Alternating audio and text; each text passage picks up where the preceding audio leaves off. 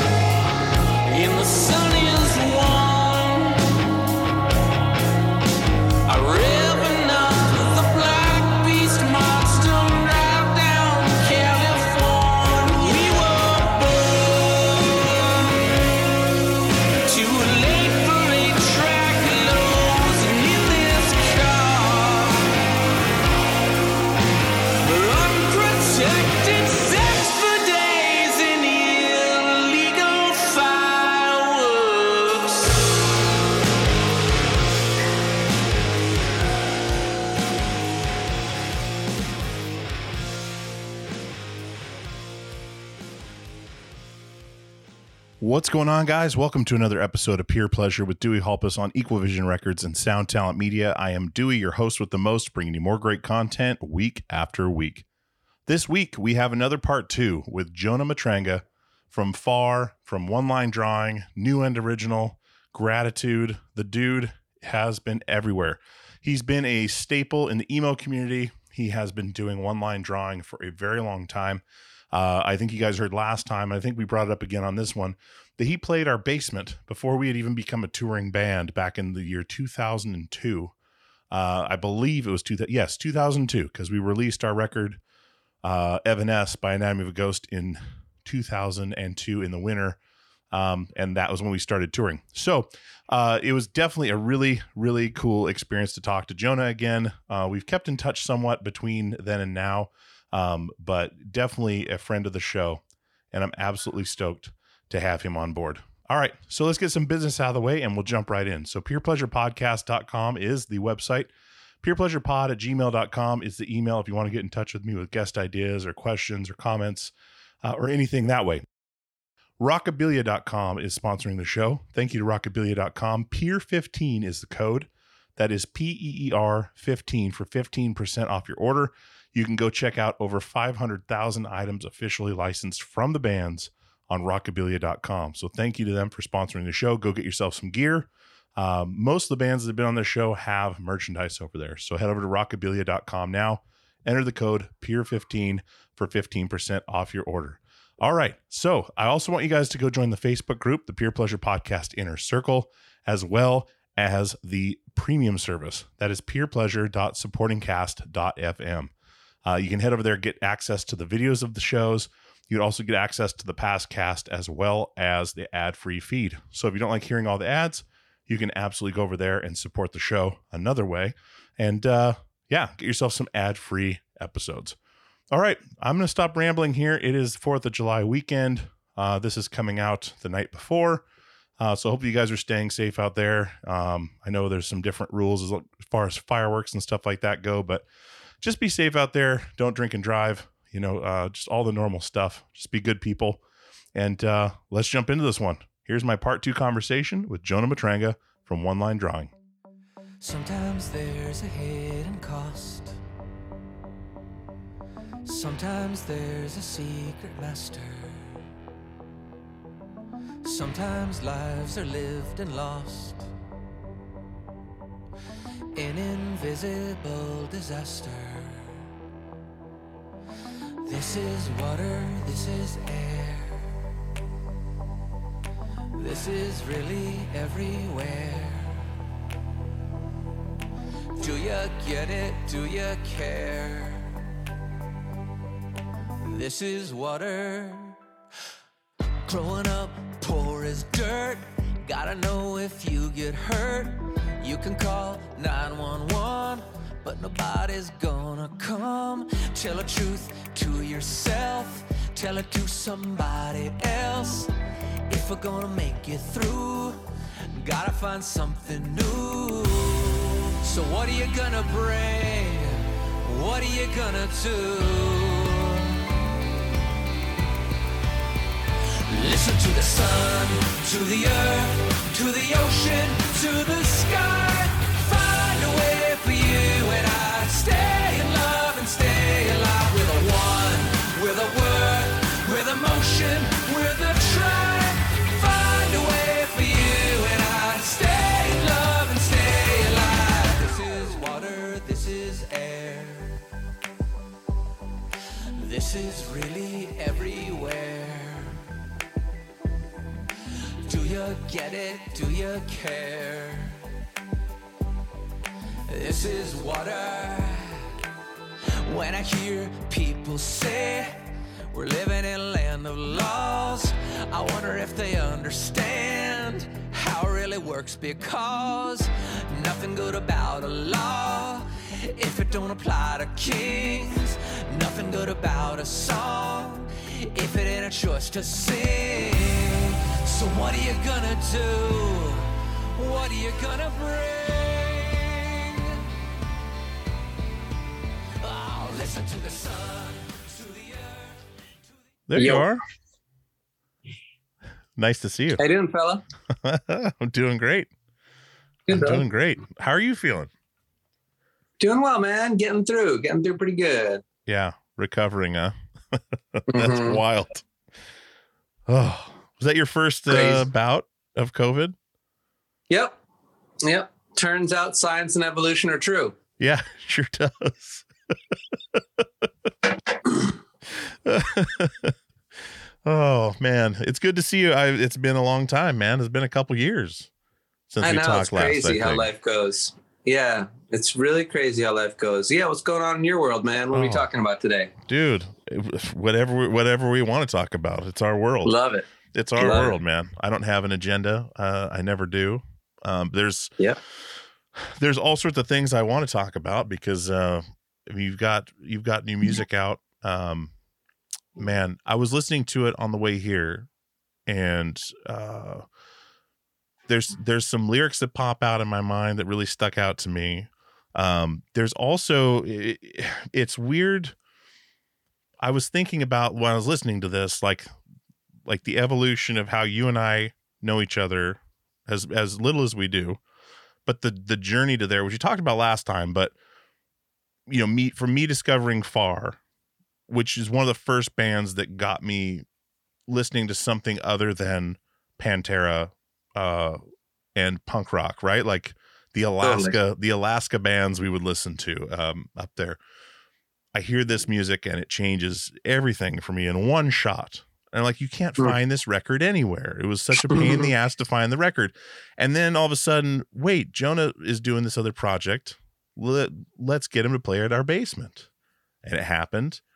And then, you know, fast forward years and years later, we do the podcast together.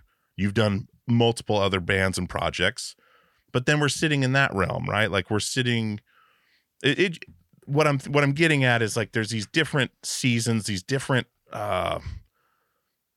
people are different places in their life at different times, and the dynamic can shift. The you know what I mean, where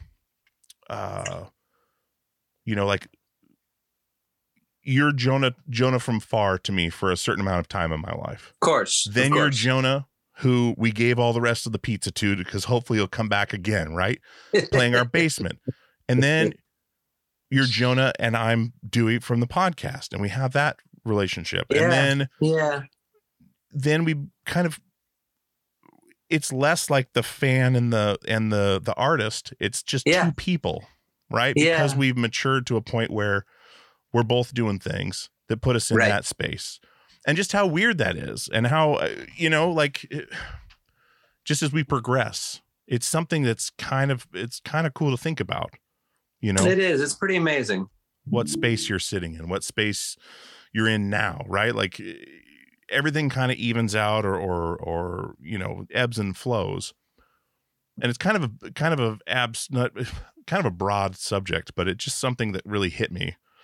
And then listening to it's just an EP that you put out, right? Like there's not like is there a full album coming slowly out? Okay. I mean, yeah, it's there is a full album in there somewhere, plus a few songs. Okay. I think it's, but I think we're at the most confusing part now, because a few different like singles have come out. Mm-hmm. And then because I'm always making stuff there, I was like, oh, well, let's throw this out there too. And so it's, there's just kind of a lot of music out there, but there will be, at this point, honestly, the only thing that defines an album or an EP or whatever is if it indeed comes out on physical media. Mm-hmm. And so there will be an album out with a bunch of these songs on it. And then there will be another one, but it's, I do think everything you were just talking about is to a large degree what this album is about.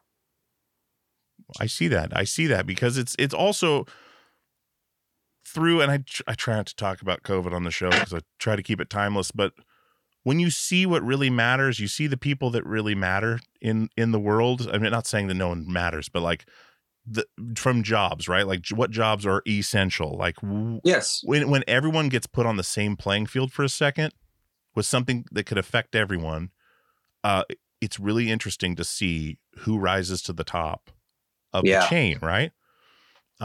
Which also ties into that, I think, seeing the heroes becoming the people at the grocery store that are checking out your groceries, or the people working in retirement homes, and seeing all that stuff, the people that that used to be idolized and looked up to, that do other things, were not so much anymore, and then talking to so also I'll put this out there on this episode, because our mutual friend Chino Moreno, when he hit me up about coming on the show, I thought it was a joke. And I told the folks that listen to this show, I reached out to two people to ask if this was legit. You were one of them, and the other one was Zach Blair from Rise Against. And you both said, yes, that's the number. That's real. Yeah. Anyways, but watching him go through COVID times, right here in town with me, like we couldn't see each other, but going from that's what you do full time all the time to then years off, and then going to the first performance back here in Portland. Yeah. And talking to him right beforehand, like, good luck, hearing the nervousness, and then watching it all go away the second music comes back. Yeah. Was this beautiful experience.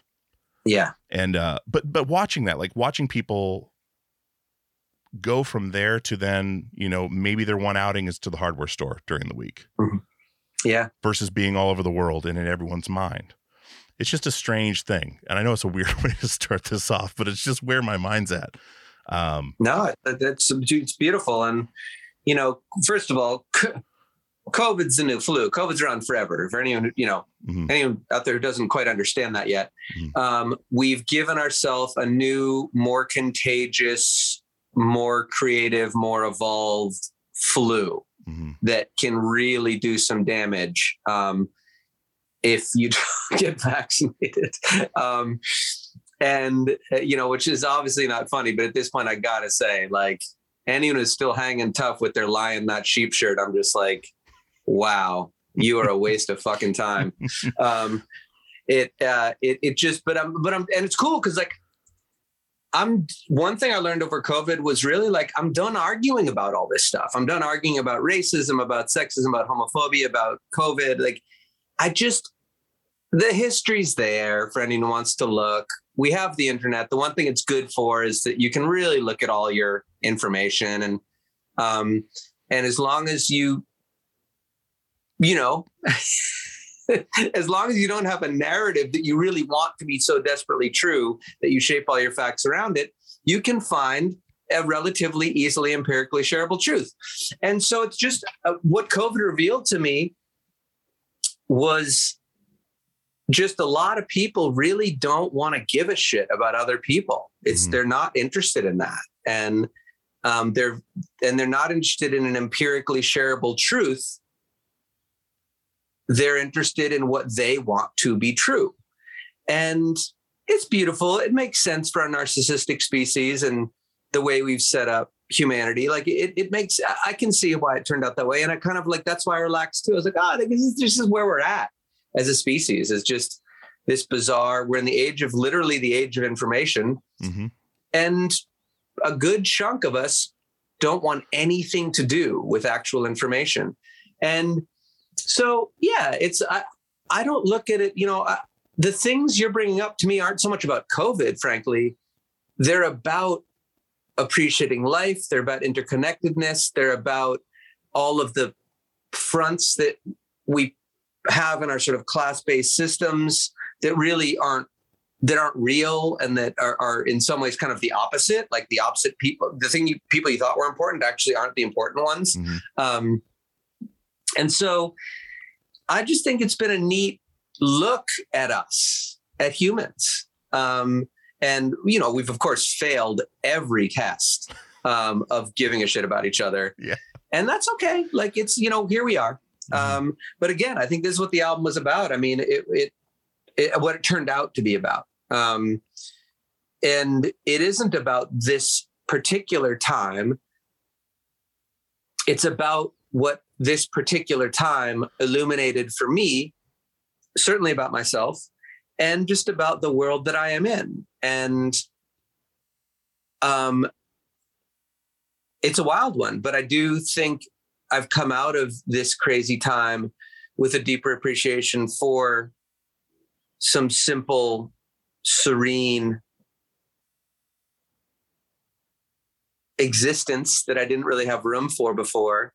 And a lot of that is just letting people be who they are, and letting the world be what it is and not getting all angsty. I'm still going to keep pushing in my way. I always will. I think it's just what we're here to do, I guess. But my way is creating and my way is music. Mm-hmm. To circle all the way back to what you were saying. I mean, the main way, the best way, the most peaceful way, the most successful way I have interacted with the world in my life is through my music. And so I feel really focused on that these days, and very happily so. Very happily so. That's very interesting, because just like putting songs out there in the world, putting your views out there in the world, you're going to get pushback. You're going to get fandom as well. So you could have people that hate what you do, people that love what you do, just like people hate your opinion, love your opinion, right? Like, absolutely. You have this shirt on, that hat on, whatever. It's going to stir people up. It's just cool how it all ties together, right? Like, and you can still push forward and realize, hey, the people that buy tickets to my show want to hear what I have to say. The people that don't, maybe not, and that's fine. Finding that realization and not letting that rule your life is like the ultimate enlightenment. It seems like, to be able to be comfortable in your own skin and push forward. Yeah.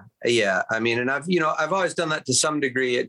I think what I've learned over the past 5 years, whether it's aging or COVID or both or whatever is happening, it's just, I mean, RuPaul says a lot of things that I really enjoy the way they say them. And one of the things they say, or at least I heard them say, is what anybody else thinks about me is none of my business. And that's where I'm at. It's just, I don't need to convince anyone of anything. And I'm happy to be alive. I'm happy to be singing. I'm happy that anyone gives a shit about any of it. I'm happy that I'm able to trade this time and energy and creativity for money so that I can exist in this world.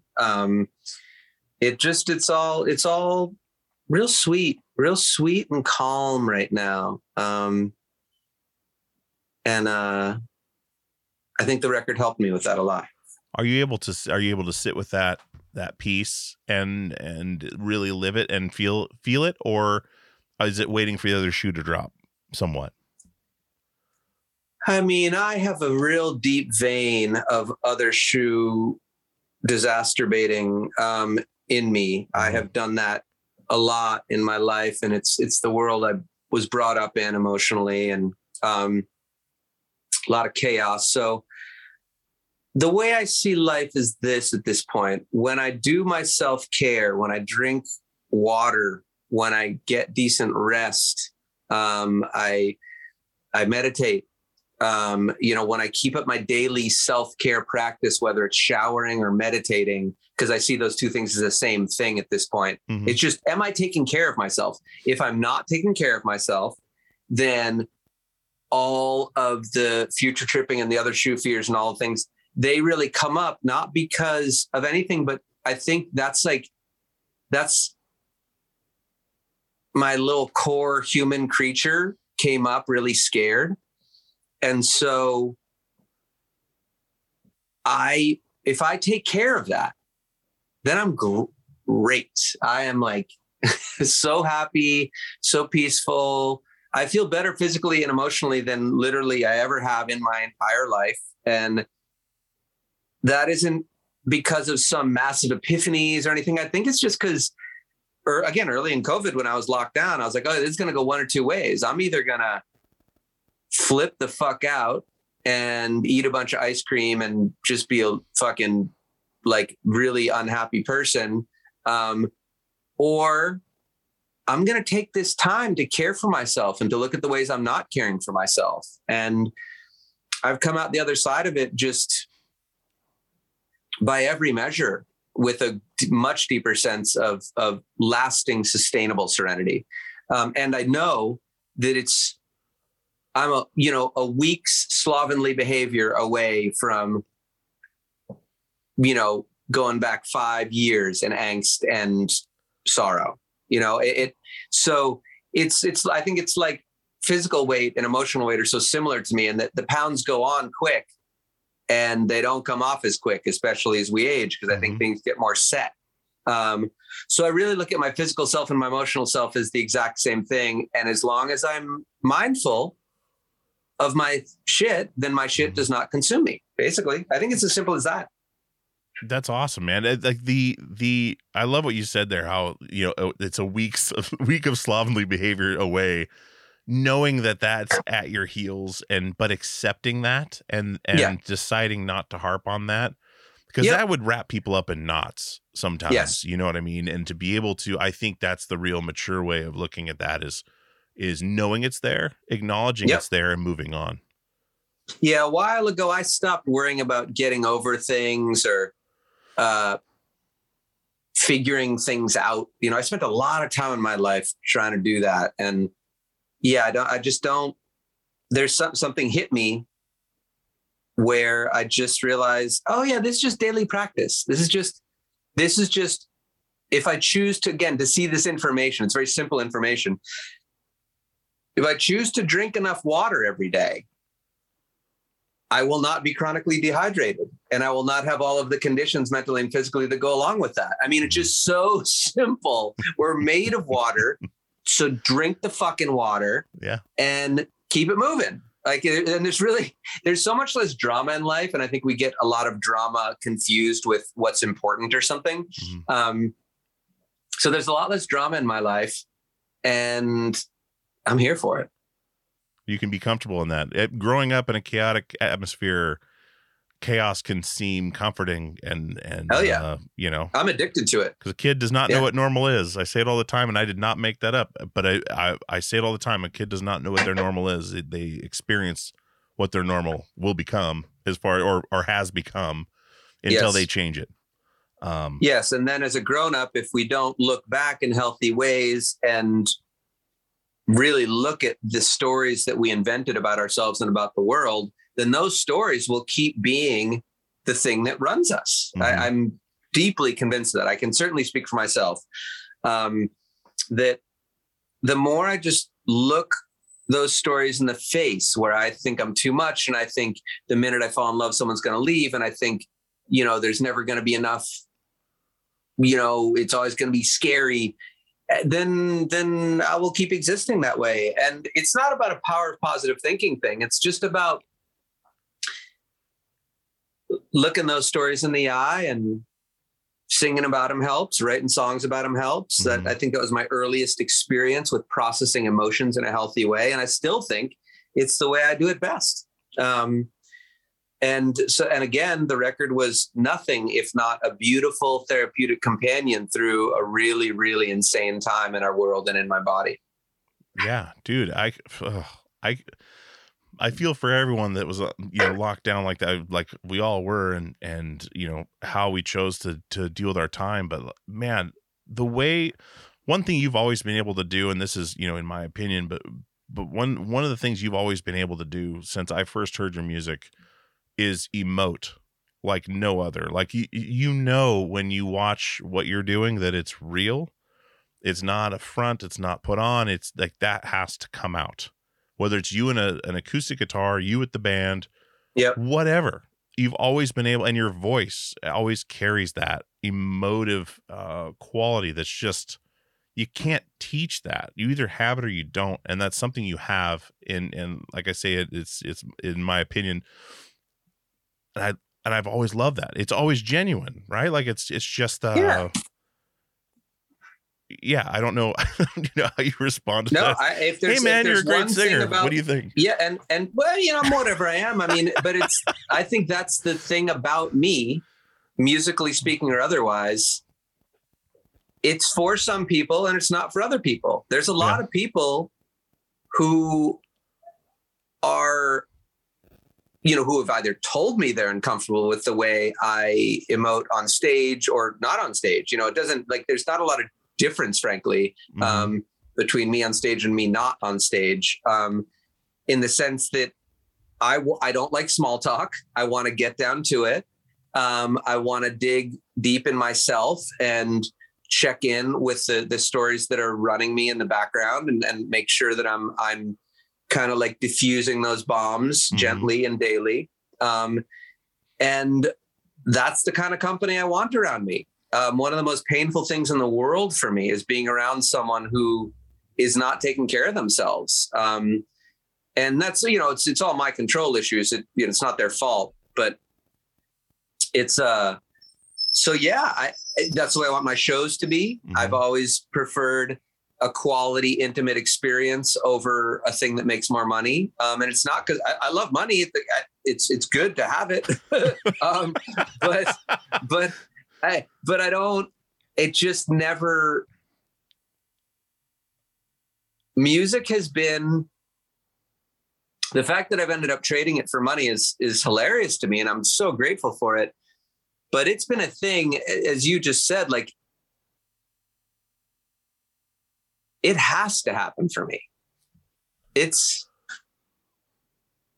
For whatever reason, it is the vehicle that, from the very beginnings of me writing songs, and I would say in particular, singing is one thing, and playing the guitar is one thing, and being on stage in front of people is one thing. And those are all things are fun and interesting, but it's the writing of the tune, that process for me, that crystallization of thought, that giving it rhythm and melody and whatever music adds to words. Just that process is just everything for me. And so everything else that's happened around it is cool, and I'm grateful for it. But that's the part, is just, I gotta fucking get these feelings out of my body and keep them from congealing in my body. Because I think that's the shit that turns to heart attacks, basically. And So yeah, for me, it's a very necessary thing. I really appreciate those thoughts, and I do like what I do. I'm very proud of it. And I totally know that I, as a musical entity, as a human, I'm just not for everyone, and everyone's not for me. So yeah, I appreciate that, man. Well, and I mean it, from the bottom of my heart. Like, it's something that music is very important to me as well. Not on the same level as you, because you have to create and do this music. I've found that my place in music is what I'm doing right now, is providing a conduit, as Matt Pinfield says. Conduit. Yeah, I mean, honestly, you might be at a different part of whatever, but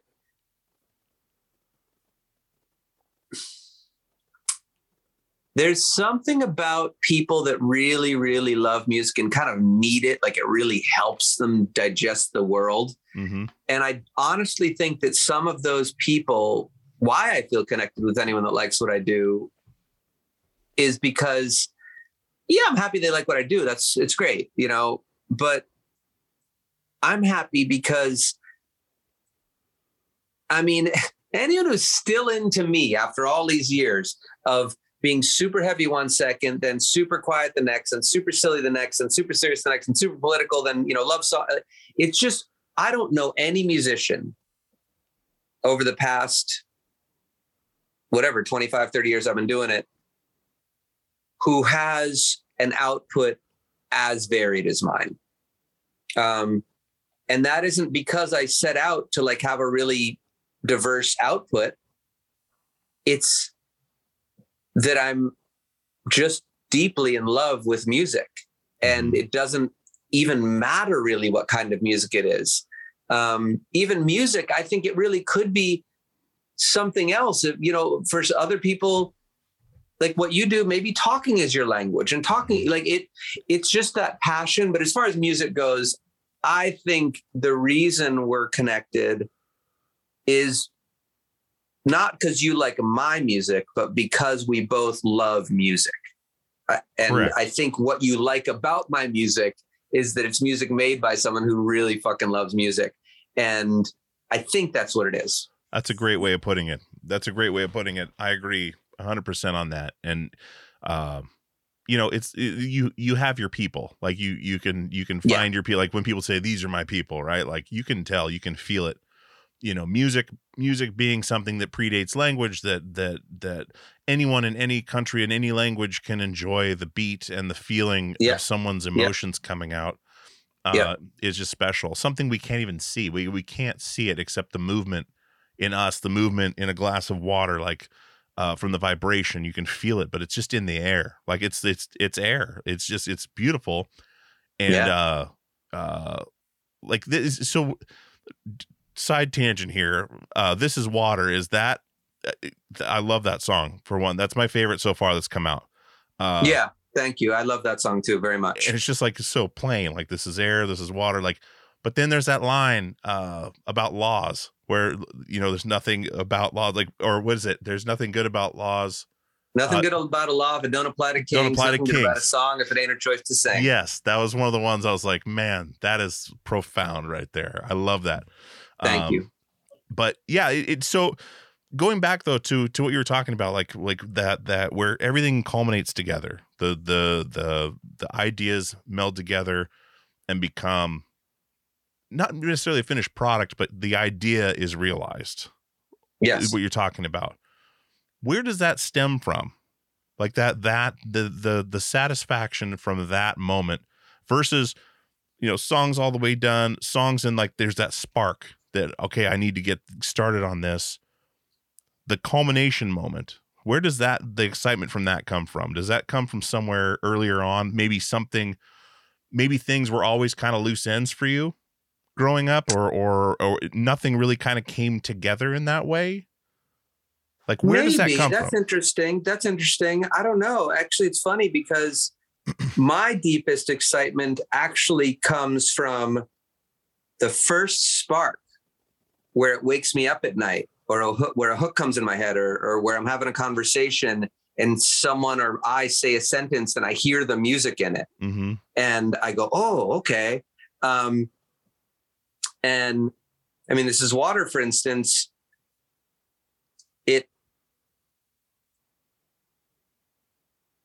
the feeling of that song forming,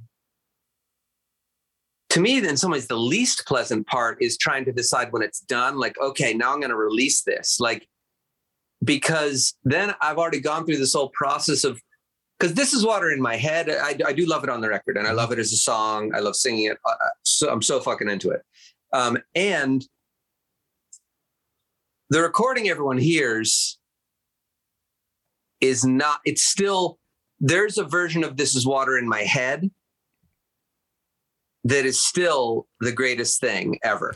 And that impulse, that creative impulse, that excitement about an idea appearing, I really do see it as the most primal life impulse, is creating. I mean, this is our whole mystery of our existence, is what created us. And we have all these arguments about, the creator, and what's that all about? And one of the first things that taught me about the beauty of that mystery is just that when I have an idea, where the fuck did it come from? Because sometimes it's in a conversation and it springs out, but sometimes I'm sitting there, I'm thinking about something entirely different. Nothing is correlating, but then there's this thing, and it's like this little creature, this little child, this little animal. And I've often talked about songwriting as like, I'm walking in the woods and I see a little animal and I don't recognize it. And so I walk and maybe I kind of see it like, going somewhere, and I kind of follow it real quietly, and, maybe it gets comfortable around me. And then, we hang out a little bit. It shows me where it lives. Maybe it comes to where I live. And then when we've gotten to know each other, me and this new little animal, that's a song that's done. And that's what the process feels like to me, is like seeing a little thing that I don't recognize and being curious about it. And then when it's, when we know each other, then it's done. And then we belong to each other. And the song belongs to me and I belong to the song. And again, I think the initial impulse is about creativity. This is actually a Crystal thought. And that's so exciting, endlessly exciting. And then the part about finishing it and sharing it, there's something about interconnectedness, and this deep impulse to feel and enjoy and not be terrified by connectevness. Yeah. That's a great way of putting it. And This Is Water's all about it. That's what This Is Water is the verses are, trying to tell some pretty simple truths. And there's a little bit of a challenge in there. But the chorus is just this real declaration of we're all we got. There's no one else. Because, I believe that life is everywhere.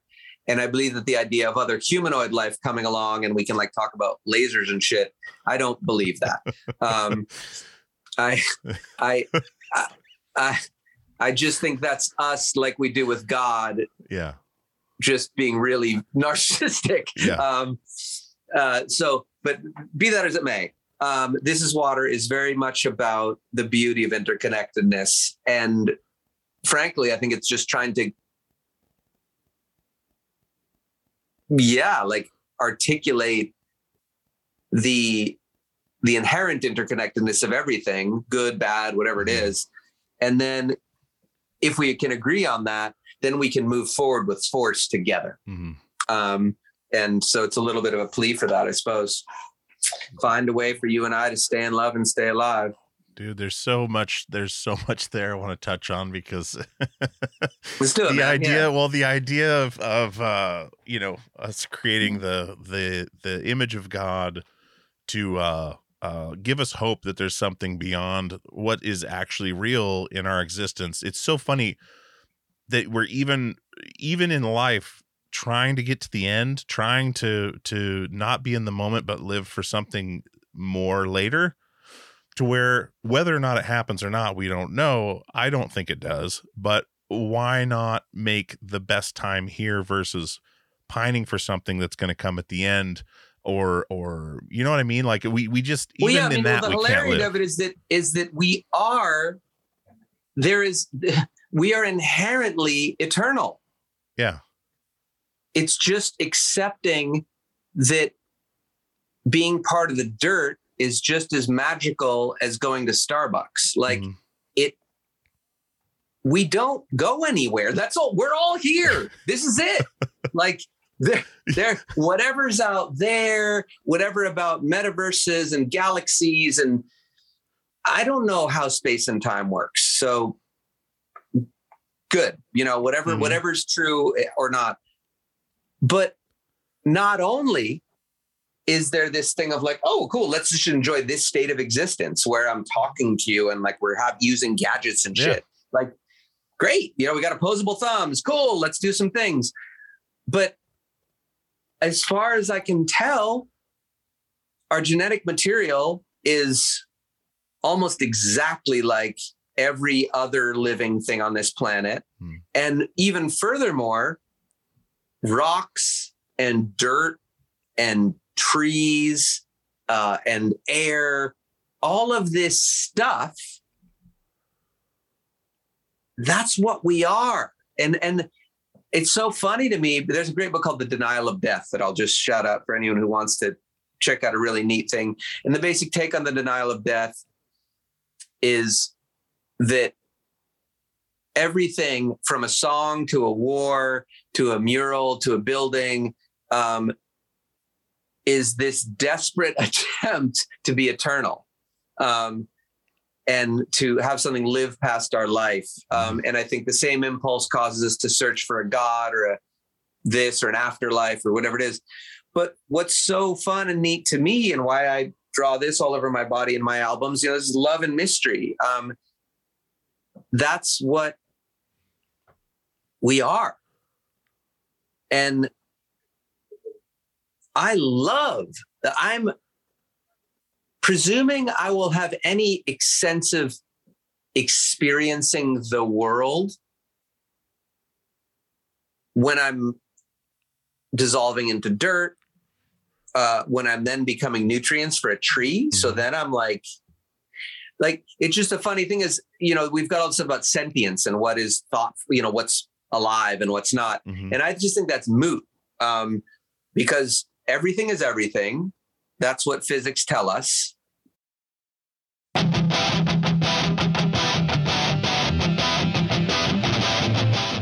What's going on, guys? This is Dewey. I want to tell you about some new releases coming up from Equal Vision Records. As you guys know, Equal Vision Records is my family, and so are these bands. I really want you to check these out. We've got Hot Water Music with their 10th studio album, Vows, out May 10th, featuring guest appearances by Dallas Green of City and Color, Thrice, The Interrupters, and Brendan and Daniel from Turnstile. See them on the 30th anniversary tour with Quicksand in the States in May and June, and Europe in November. hotwatermusic.com for more info. We also have Be Well with their new 7-inch A Tap I Can't Turn Off, out now. First new music in 2 years from this band. This band is incredible, featuring members of Battery, Bane, Darkest Hour, and Fairweather. See them on tour with I Am the Avalanche in June. equalvision.com for more info on that. And just your general information on Equal Vision Records, you're always going to find something you like at equalvision.com. Go there for vinyl and merch from all of your favorite bands. Check out Hot Water Music's new record and Be Well's new 7-inch now.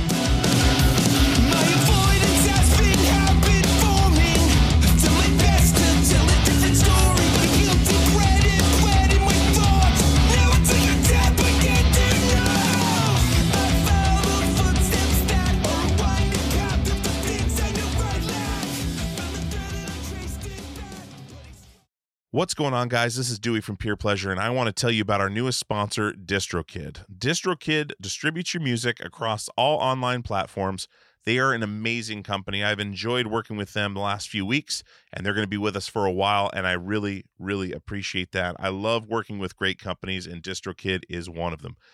They have an awesome thing they're doing right now called splits. Now, if you're working, as most people are, online, doing collaborations with people from all over the country, all over the world, as easy as that is with the internet, you want to get those people paid when you put that music online, and splits can do that. You can add an unlimited amount of collaborators to any track. You can change the splits at any time. You can add or remove collaborators at any time. You can see previous splits, and all your collaborators are going to have to do is sign up for a DistroKid membership, a DistroKid account, so they can get paid. And as always, DistroKid never takes a cut. You and your collaborators get 100% of the earnings in total. A couple other awesome things that they do is they set up an official artist YouTube channel. You can use Spotify Canvas, synced lyrics, promo card to promote your release on social media, a mini video for your socials as well. There's just so many awesome things about using DistroKid. And like I said, I don't advertise things I don't use, haven't signed up for. I have signed up for this. It is a breeze, literally a breeze. And you can get going right away. So definitely check out DistroKid, and I want to give you 30% off your first year's DistroKid membership at any level. That is distrokid.com/VIP/PPP for Peer Pleasure Podcast. Once again, that is 30% off your first year's DistroKid membership at any level. distrokid.com/VIP/PPP. Go check out DistroKid right now, distrokid.com/VIP/PPP for 30% off. Hey, this is Steve Choi, host of the Musicians Guild podcast, part of the Sound Talent Media Podcast Network. Within the four walls of the Musicians Guild, we'll be discussing the habits, idiosyncrasies, experiences, and general psychology of my friends and peers, all involved with music in various capacities. Listen and subscribe at soundtalentmedia.com. Hey guys, this is Dewey from Peer Pleasure, and I wanted to tell you about Premium Pleasure, our premium subscription service that's available now. peerpleasure.supportingcast.fm is the website. There's 3 tiers, Tier 1, Tier 2, and Tier 3. Tier 1 is $5 a month. It gets you the ad-free experience. Tier 2 gets you access to the Peer Pleasure Passcast. It gets you access to the videos of the interviews. It gets you merch discounts. Tier 3 is $20 a month. That gets you all of that. It gets you the Passcast, gets you the video footage, discounts on merchandise, and monthly Zoom calls with myself and other guests. We're going to have all kinds of stuff in there for you. There's all kinds of stuff in there for you now.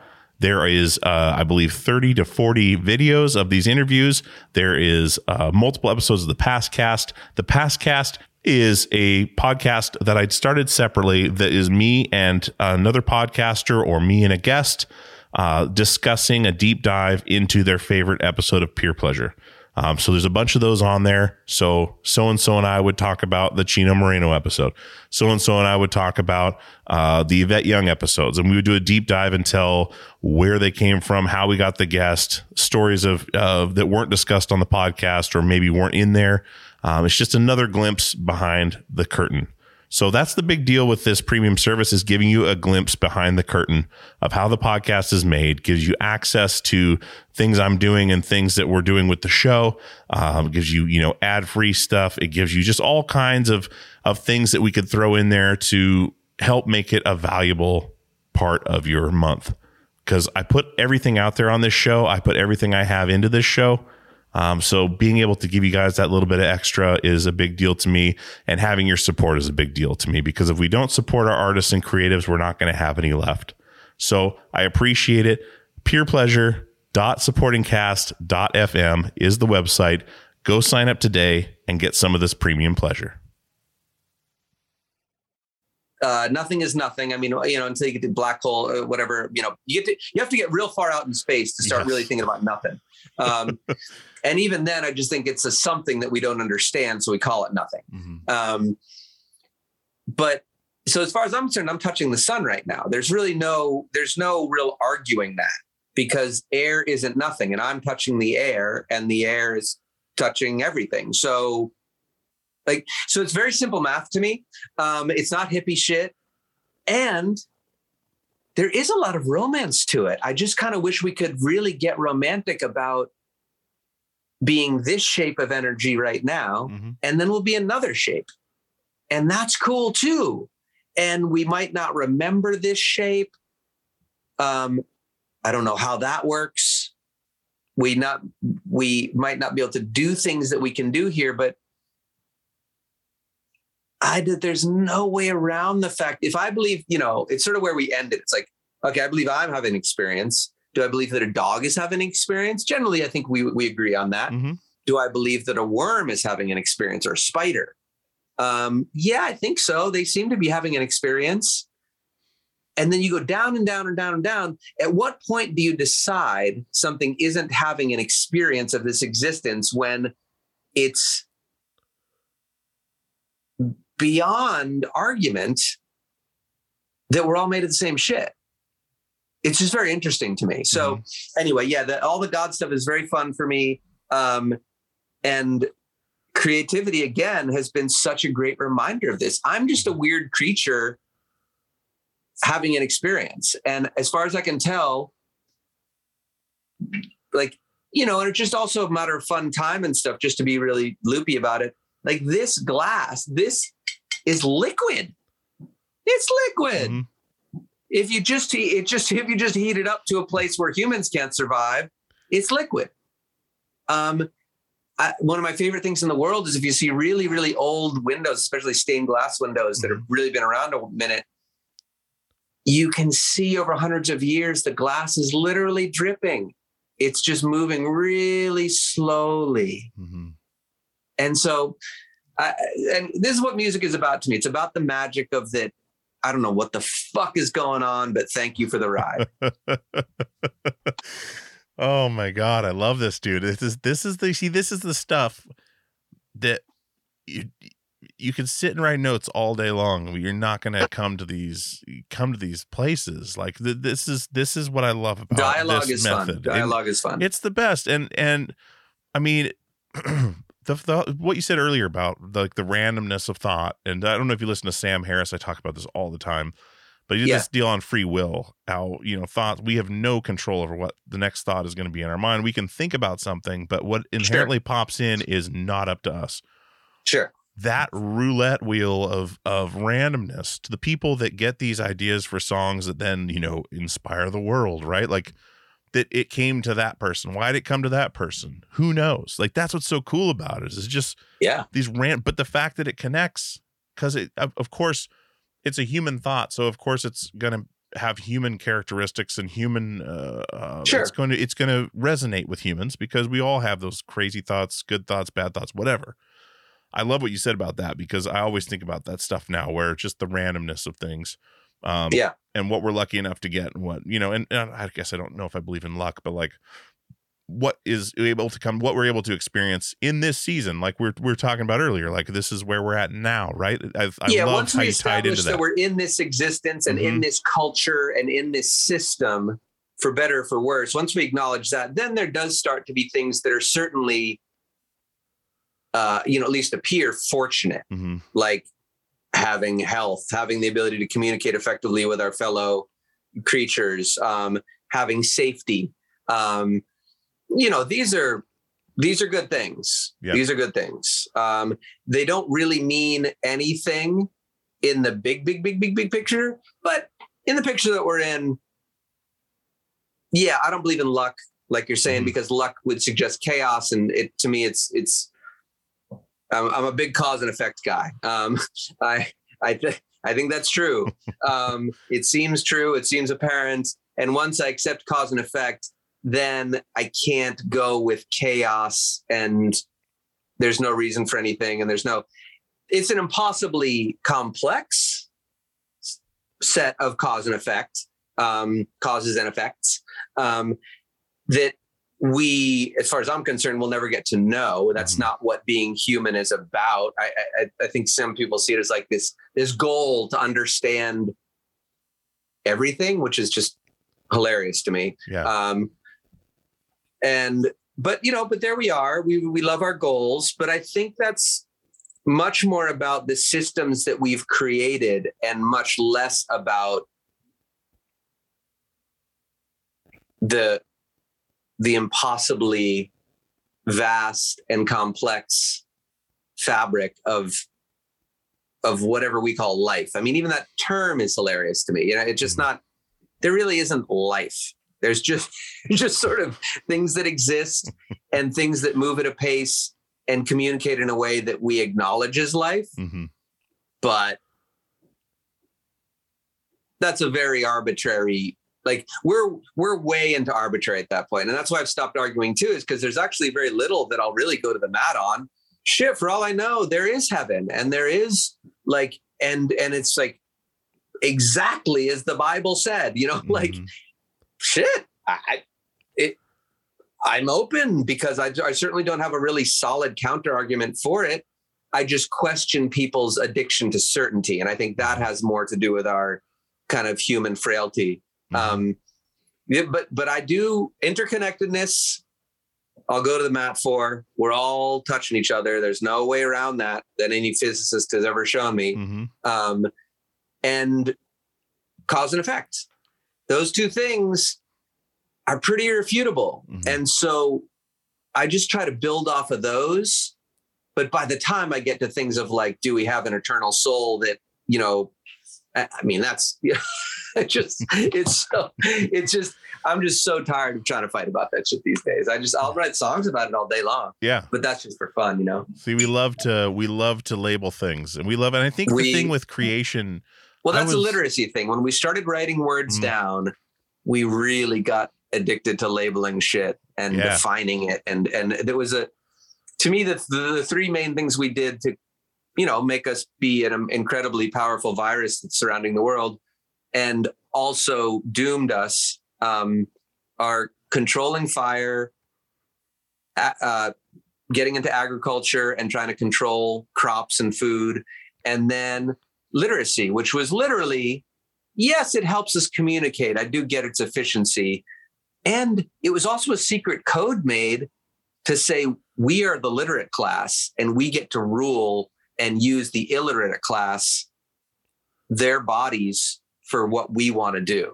I mean, it's a really gross thing. Yeah. And it comes with problems that we have these definitions. And then we're like, what is love? What is God? What is it's just like, okay, easy. That's a really recent invention. Language is really recent and written language is like yesterday. And frankly, coding is coming along, and coding is a new level of literacy that if you have access to that, you can literally have access to the way the world is built right now. You can make a shit ton of money on it, and you can have a lot more power if you know how to code at this point. That's real. And that's only going to increase to one degree or another, because we really love getting specific with our language. And coding is just it's obviously lots of languages, literally, but it's a much more specific language than the English language or any language you want, a spoken language, a written language. It's a next level beast. And I don't think it's a good thing. Well, it goes along with our tribalism too, where we want to create these clubs and create these little communities of people that are either have or have not.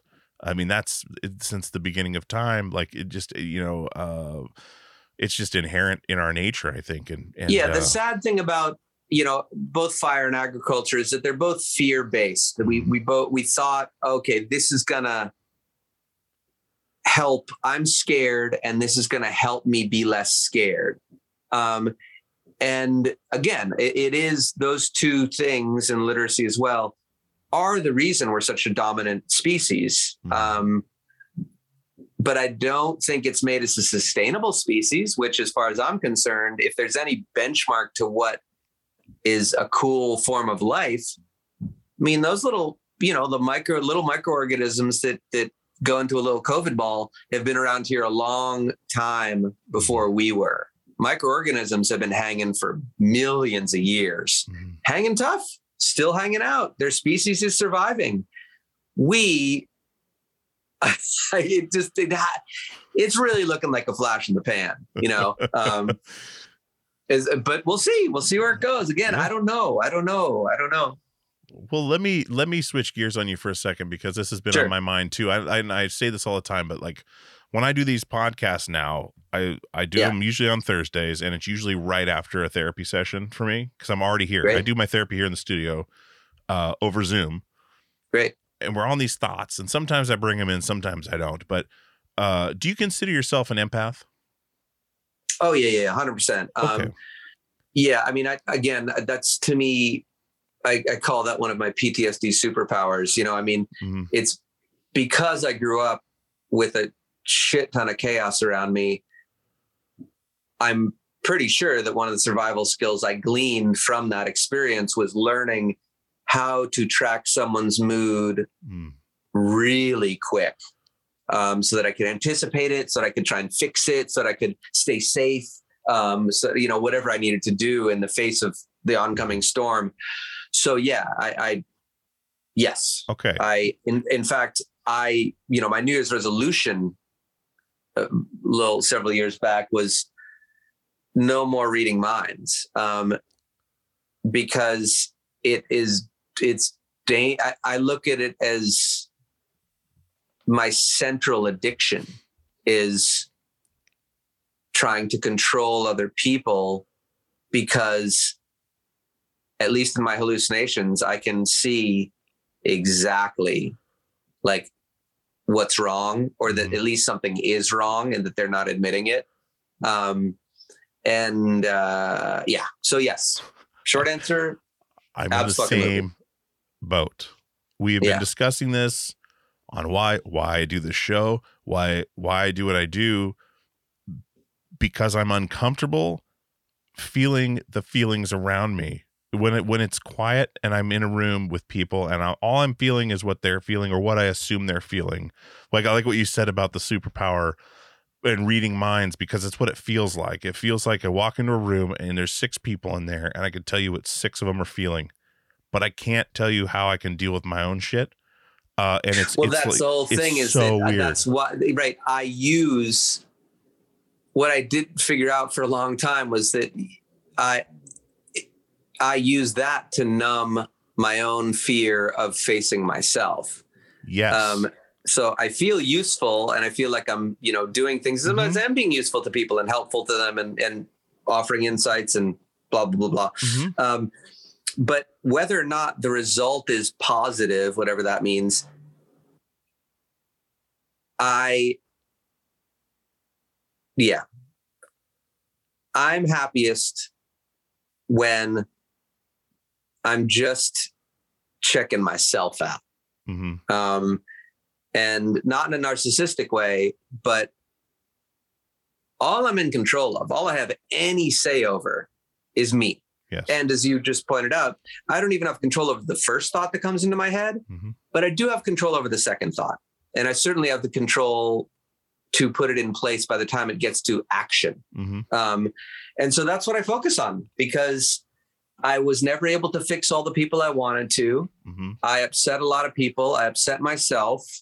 And most importantly, I ignored myself and didn't love myself, because I just was so obsessed with trying to fix everybody else. And that's a life's work. That's the part. If I don't do my daily, I will 1,000,000% revert to that. I'll be obsessing over other people's behavior, other people's bullshit. Yep. 100%. But dude, that's my work. See, these are the things. I feel that about you, and I always have. But like, I wanted to ask you that, because I'm starting to work through that. But we're like, what we're doing right now, like you and I are having a conversation, but inevitably this is going to go out as entertainment for other people to listen to, right? Like 100%. We're the entertainers. We're the loudest ones in the room sometimes, but we're the ones that are experiencing more, because we're absorbing all these other energies, all these other, whether it be perceived or not, feelings from other people. And it can just be, it's just this chaos in the mind. And so like, to deal with that, we control the narrative. We control, you have the microphone, I have the microphone, right? Like, we control what's going on in that situation. And that all ties into control as well. which is other shit I'm dealing with. But like, I loved what you said about control earlier too, where it may tie into that. But I love that about you because in being able to talk about that, because it's just a feeling I can't describe to someone who doesn't have it. I really can't. It's very hard. And it's a weird, uncomfortable feeling sometimes. Well, that's another neat, humbling thing that's irrefutably true is that, you know, you could say like my ear itches. And I think I know what itch means and I know where my ear is. And so I can go like, yeah, I know what that feels like. And I can empathize with that. Speaking of that word. But truly, I have literally, I have no idea how you're experiencing the world. And a flip that I made several years back that really helped was rather than like being in the world in this complaining-y kind of like, you have no idea what I'm going through, is to flip that and go to approach every person with, I have no idea what you're going through. Like, and apropos of what we're talking about, I feel like I do sometimes. I have some thoughts. They actually tend to be pretty accurate. But the question is, why am I tuned into your radio station and not mine?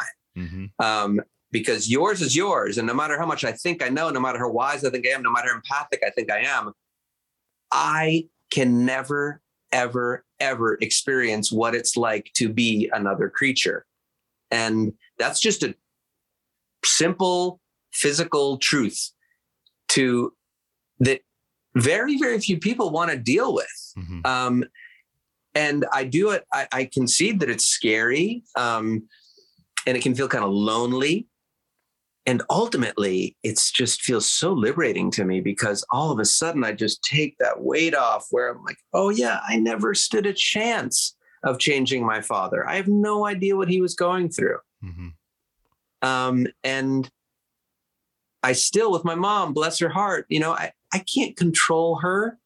Like it just, and my whole life's work is just letting go. It's just surrender. And again, music is, you know, back to the record. I mean, Hello From Here is a song for my mom but kind of for everyone of just, wow, we've really been through it now. And we're a little ways down the road. Sometimes things get strange. I know, I love you and that'll never change. And that's just sort of where I'm at these days. Trying to just stay surrendered. Yeah. Well, for one, finding forgiveness and perspective because you're a parent as well, right? Like you. Oh yeah. Yeah. So, I mean, as am I, once you have kids, you start to realize, sometimes in some cases, parents were dealing with what they had to deal with or with the tools they had at the time. I mean, you start to put perspective on all these stories, like you're telling the stories we tell ourselves about ourselves. You start to put a different lens on those, or more perspective on it. And sometimes it can come out in a good way, sometimes a bad way. But one thing, the other line, talking about calling 911, being poor as dirt and calling 911 and no one's going to come for you. Is that I don't want to say stereotypical. Is that from a specific experience you had, or is that from like no, like that's just a blanket kind of like statement? The most basic way I could say, if we all admit this to each other and to ourselves, then we can start looking at why that is, because it is irrefutably true that the more money you have and or the lighter your skin is in this world, the more resources you have, period. The more access you have to healthcare. And there's a lot of people that are like, well, yeah, fuck yeah, that's the way it should be. Like, you got to earn it, it doesn't make any sense to me, but I understand that that's what we do. And so it's really that was just the simplest. I mean, I'm a big Public Enemy fan, so I grew up on 911 as a joke. And I remember thinking at a very, young age, that song was illuminating to me. I was like, huh. So there's a place that lots and lots of us live, and a shared belief that 911 is a joke. And I've definitely experienced that kind of poverty early in my life, very formative years. I was in neighborhoods, I'm sure, that did not have great access to healthcare and emergency care. And then, from 10 up, I was in places that were just, like at least relatively well-resourced. But yeah, so no, that isn't it's not from a particular story of mine. That was just, I think the thing about songwriting for me is trying to communicate something as simply and efficiently and tenderly as possible. And 911 is it's a thing that, we all know some version of it. Like we all know that feeling of like when you really fucking need help. And yeah, it would just be really neat to me if everyone could look each other in the eye and go like, it shouldn't, for emergencies, it really, that shouldn't matter. Like how much loot you have, like you should be able to call 911 and someone will come. Like that's, and we're a long ways off from that. So it's not about complaining about that. It's just about, to me, telling the truth about it. Tell the truth to yourself, tell it to somebody else, Sure. If we're going to make it through, we got to find something new. It's very simple couplets. So yeah, the 911 just fit real well. There was a little shout to Flav and Public Enemy for sure. But yeah, I think I've always thought of that as a really great, simple way to say it, that I like making stuff and I like being a human that people need to deal with. Like, can anyone argue that? Like, when you grow up poor as dirt and you call 911, does someone come? Am I wrong about that? So I like just sort of seeing what people think. Yeah. Yeah. And throwing stuff like that is very clear and direct into a song with the next stuff being more poetic and stuff, and tying that together where it's very blunt and very like just dialogue style, and then into something more poetic and nuanced. And I love that about what you do. And have you ever been, now this is a weird question, but it popped in my head. Have you ever been close with someone that has been on hospice care or been towards the end of their life that way, where the hospice nurse sits down with them and tells them, okay, from now on, you no longer call 911, you call us. And watching someone's reaction to being basically, well, what if I'm hurt? What if I get hurt? When you're to the point in your life where you no longer are able to call for help unless it's the end of life people. Have you been in that situation? Because I've been in it once, and it was awful to watch that person realize like, oh no, here we are. Yeah, that's cool. I don't think I've ever been around someone getting a terminal diagnosis. And I have been around a lot of people who have been given a terminal diagnosis, and because I'm singing for them. Some of my most powerful memories of singing are from hospitals. Really? Oh yeah, sure. There was a guy. Yeah, no, it's the part of music that I love the most in terms of sharing it. I mean, I love a show, and I love, again, I love making money doing all this stuff, but when the music can be involved in situations that intimate, that's when life can really get special. So no, there's a guy, Matthew, from France, who I'll never forget playing for him in the hospital.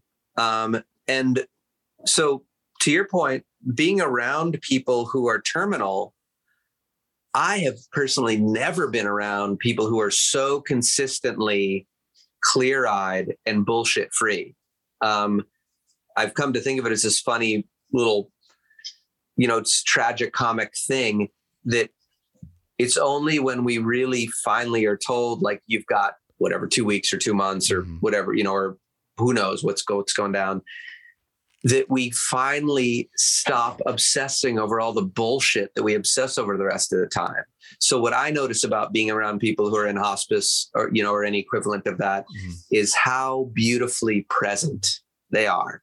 How utterly free of artifice and pretense and bullshit they are. And I I regularly, especially if I'm obsessing on thoughts, one of the things I'll do is I will visualize that a boulder is coming at me, or that I've got 2 weeks to live, or I'll deeply visualize it, because within that I go, so if I can really get to that place, is this thing that I'm upset about, is that important?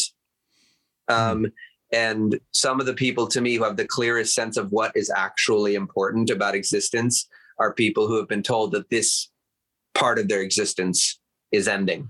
And they can't do anything about it. So I'm happy that you brought that in. That's an amazing way to think about that. And I'm thinking about back on those experiences.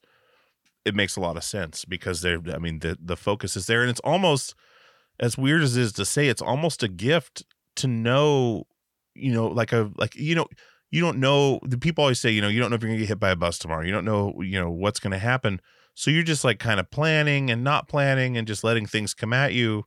Whereas you could have that focus of knowing that, yes, your time is this, in a weird way, is kind of a gift of and an enlightening feeling of being able to spend some of your life.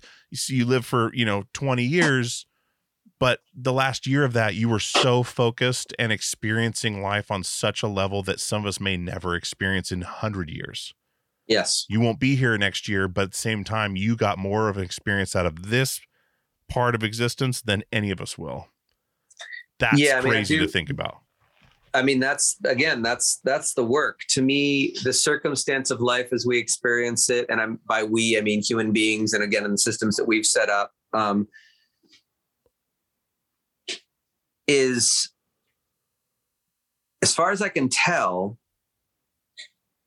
and just mortality, the uncertainty of life, I can either let my heart harden and, or I can let that same water, as it were, soften my heart and kind of get me more open and more compassionate. And so it's the same fear of death, frankly. It's the same fear of the unknown. It's the same lack of control. But I can either be trying to get really willful about that, which I've done a lot of in my life, or I can really surrender into the lack of control. And I think it seems to me that a much wider range of emotion and experience is available to me, and is available to me in a very relaxed way. When I'm all tight and will-based, I can get some shit done, but I will literally notice that I'm all tensed up, and that I'm really thinking about like all this stuff that feels really important. And all the wisest people I've been around, whatever their circumstances, are people who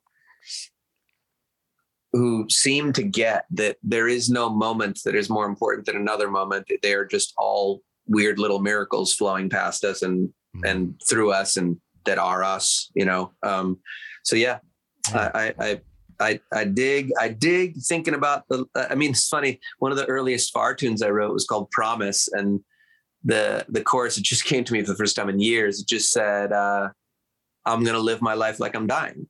Mm-hmm. And so I've been definitely aspiring to that for clearly a long time now. And I'm sure that thought was in me before that song as well.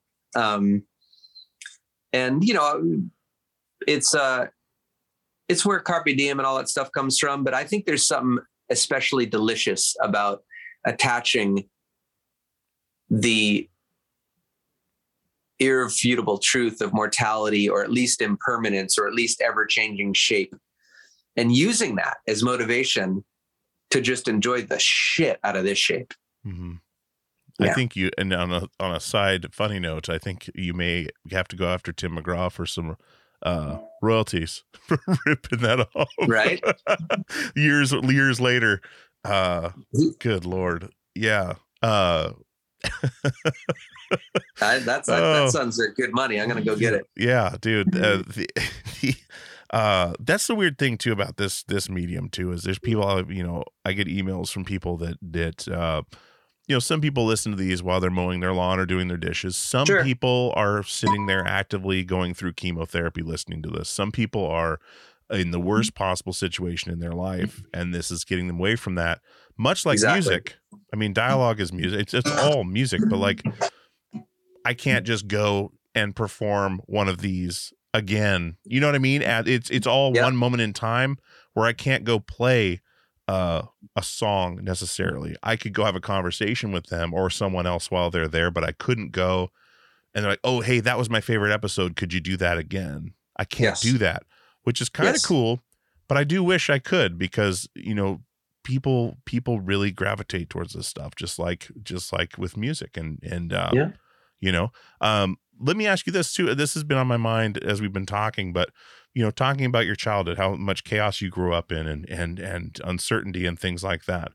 Do you think you would be doing what you're doing now if you grew up in a different situation? Do you think it would have found you like it has? I guess it's hard to speculate on that. I don't think so. I think a lot about people who didn't grow up with as much material instability as I did. And I've hung out with a lot of them in my life, and no, they seem to have a really different experience of the world than I do. And I don't think it's better or worse. But it's definitely different. Yeah. No, I'm a big believer in pretty much 0 to 10 is gonna certainly provide an inertia for your life and how you experience the world. And then it's just a matter of really, again, you know, thinking about it and having a little conversations about it and stuff. Yeah. Yeah, man. Yeah. Well, let me, I want to ask you this too, before we head out is the first song I ever heard from you, was Far, and it was Barry White. Yeah. Where did that song come from? What's the story behind that song? Because I've never actually looked for the story either. It may be out there a million times. Yeah. But that's the song, you know, the no, never, that when it hit, that emotion, that's what like pulled me away from what I'd been listening to everything up until that point. And I said, I like this. Yep. Where did that come from? It may be even a super trivial thing. I don't know, but that's what brought me into you. I love that. It was, I can't speak to what exactly happened. Looking back on that song though, I think of it as, well, it's funny. I think it's about a lot of what we're talking about. I think I was wrestling with whiteness. That's entirely coincidental in terms of why it's called Barry White. That was just literally because the Soothe Me Lover line, everyone was making fun of that lyric and saying it sounded like a Barry White song. And I was like, well, let's just call the song Barry White then. And then we decided to, do the pun thing with Barry White. But honestly, if there's anything I think that song is about, looking back on it, it's about the way I see a lot of people of different levels and layers of privilege whining their way through life. And me whining my way through life. And it's a very simple plea for mercy and a kind of a declaration. I mean, I think the middle of the song where I say, either to find or define, either one, God is all I want, to treat my love as me. Again, like these themes run through my songs forever. Yeah. So Neil Young, I'm always careful to credit him on this. I think it's so brilliant. He's always said that he's written, like 3 songs, and all of the other songs are like kind of like bad knockoffs of those 3. And so, I think Barry White is just right in the tradition of a bunch of tunes. I think Barry White and This Is Water, frankly, are very closely connected. I think they're cousins. So I have to imagine that I was just in a similar place, but the way it came out saying it then, it's a much more angsty song in a lot of ways than This Is Water. And I think it's because I was in an angstier time. I mean, the no, never, like, is me just kind of flipping out, and kind of checking out adulthood and not being super psyched at what I saw in the world. And so that whole record is got a lot of pretty, heavy stuff, literally and figuratively, or at least sonically and literarily. So Barry White, I think it's a This Is Water song. Yeah, I really do. I think it's a similar thing. Yeah. Excellent. It's the one that brought me in, and it's that dynamics, like, yes, I heard that before I heard the Pixies. Like, I heard that before I heard so many different things. The dynamic was so huge with that. Yes. Where I have headphones in and it's so quiet, just it's just like a heartbeat. And then, oh my God. Yeah. It's just so many moments in what you do it's cute to bring up the Pixies, because I don't know. I mean, that the call and response soon in the chorus is 1,000,000% a Pixies ripoff. The soon, like, that's me being Kim Deal and Frank Black. Like, that's Caribou. There's a few songs. Where's My Mind has a kind of a little, so it's very Pixies. So it's cool that you mentioned them, dude. It's incredible piece of music. And like I said, it hit me at the right time. It hit me just at the right time. And that's when those things just are more profound. I think I was ready to accept there's something different out there. Yes. And open to it. So, one thing to touch on real quick from that you're talking about, like experiencing adulthood, what I wanted to mention earlier, we were talking about, childhood and how we seem to know everything, do everything right as a child. We live with our legs, right? We don't live with our back. We can, a lot of times, if depending on your situation, of course, a baby and a child can fall asleep in like 2 seconds because they're not worried about anything. Yes. But then we stress ourselves out. We start lifting with our back. We do everything wrong. We fuck our lives up, and then we figure it out later how to work ourselves back. It's the weirdest thing. Yes. You want to be an adult so bad. Then you get there. You're like, fuck, I have to pay bills. I have to keep this person fed. Like, I can't just, do whatever I want all the time. It's not whatever. The grass isn't always greener. And that's something that is just such a weird concept to me. It's overarching into everyone, I think. The process of unlearning and then learning again. But anyway, I don't know if you know Snapcase, but progression through unlearning. Progression through learning. Yes, absolutely. Anyway, man, it's always so good to talk to you. Yeah. Super sweet. This was a good one. This is a neat little wide ranging one. Thank you, man. Absolutely. I've been looking forward to this, man. I really appreciate the time. It's the most valuable thing we have. It's all we got. Yeah. Like our time and our attention. This is what we pay. So just thank you for caring about the music since then. Now, I hope that as the rest of the songs come out, you will fall in love with them too. And just thank you. Of course. Thank you, buddy. I really appreciate it. And we'll talk soon, man. Be well. All right, man. All right. See ya. Big love. Bye. Bye. All right, guys. I hope you enjoyed that episode with Jonah Matranga from Onelinedrawing, also from Far, from New End Original, from Gratitude, all sorts of stuff. Just a good human being. I love talking to him. He always challenges me mentally and conversationally. He's a very good conversationalist, and I love that. I love feeling challenged in these episodes and questioning things and just spouting off ideas, and then, in live time, pulling them apart and trying to figure out where we're going with things. I love that stuff. It's the one way we really make progress. And I just love his views on a lot of things. He's just a really, really good person. And I absolutely love chatting with him. So hopefully you guys enjoyed it as well. He'll definitely be on for a part 3 sometime in the future. But go check out Onelinedrawing's new music. It's really good. You can check it out on Spotify. And while you're there, if you listen to the Peer Pleasure podcast on there, you can actually rate it. You can give it a 1 to 5 star rating. And hopefully you give it 5 stars if you're listening to a bunch of these episodes. It means you like the show. But I definitely appreciate all the word of mouth and spreading the word of the show and getting everything, just on the up and up. It's really, really something to see this thing grow. I know I say it every week, but I love each and every one of you guys very much. It's 4th of July weekend. Please be careful. Spend time with your families or by yourself, whatever you have. Do something nice for somebody. Don't drink and drive. Just be safe. We've had a interesting couple of years. It's nice that everyone can be back together again and enjoying ourselves. So yeah, just be careful out there and keep spreading the word. And I got a lot more coming for you. I've got a lot more on the way, a lot more booked, a lot more in the can, ready to go. So, as always, guys, we'll see you on the radio.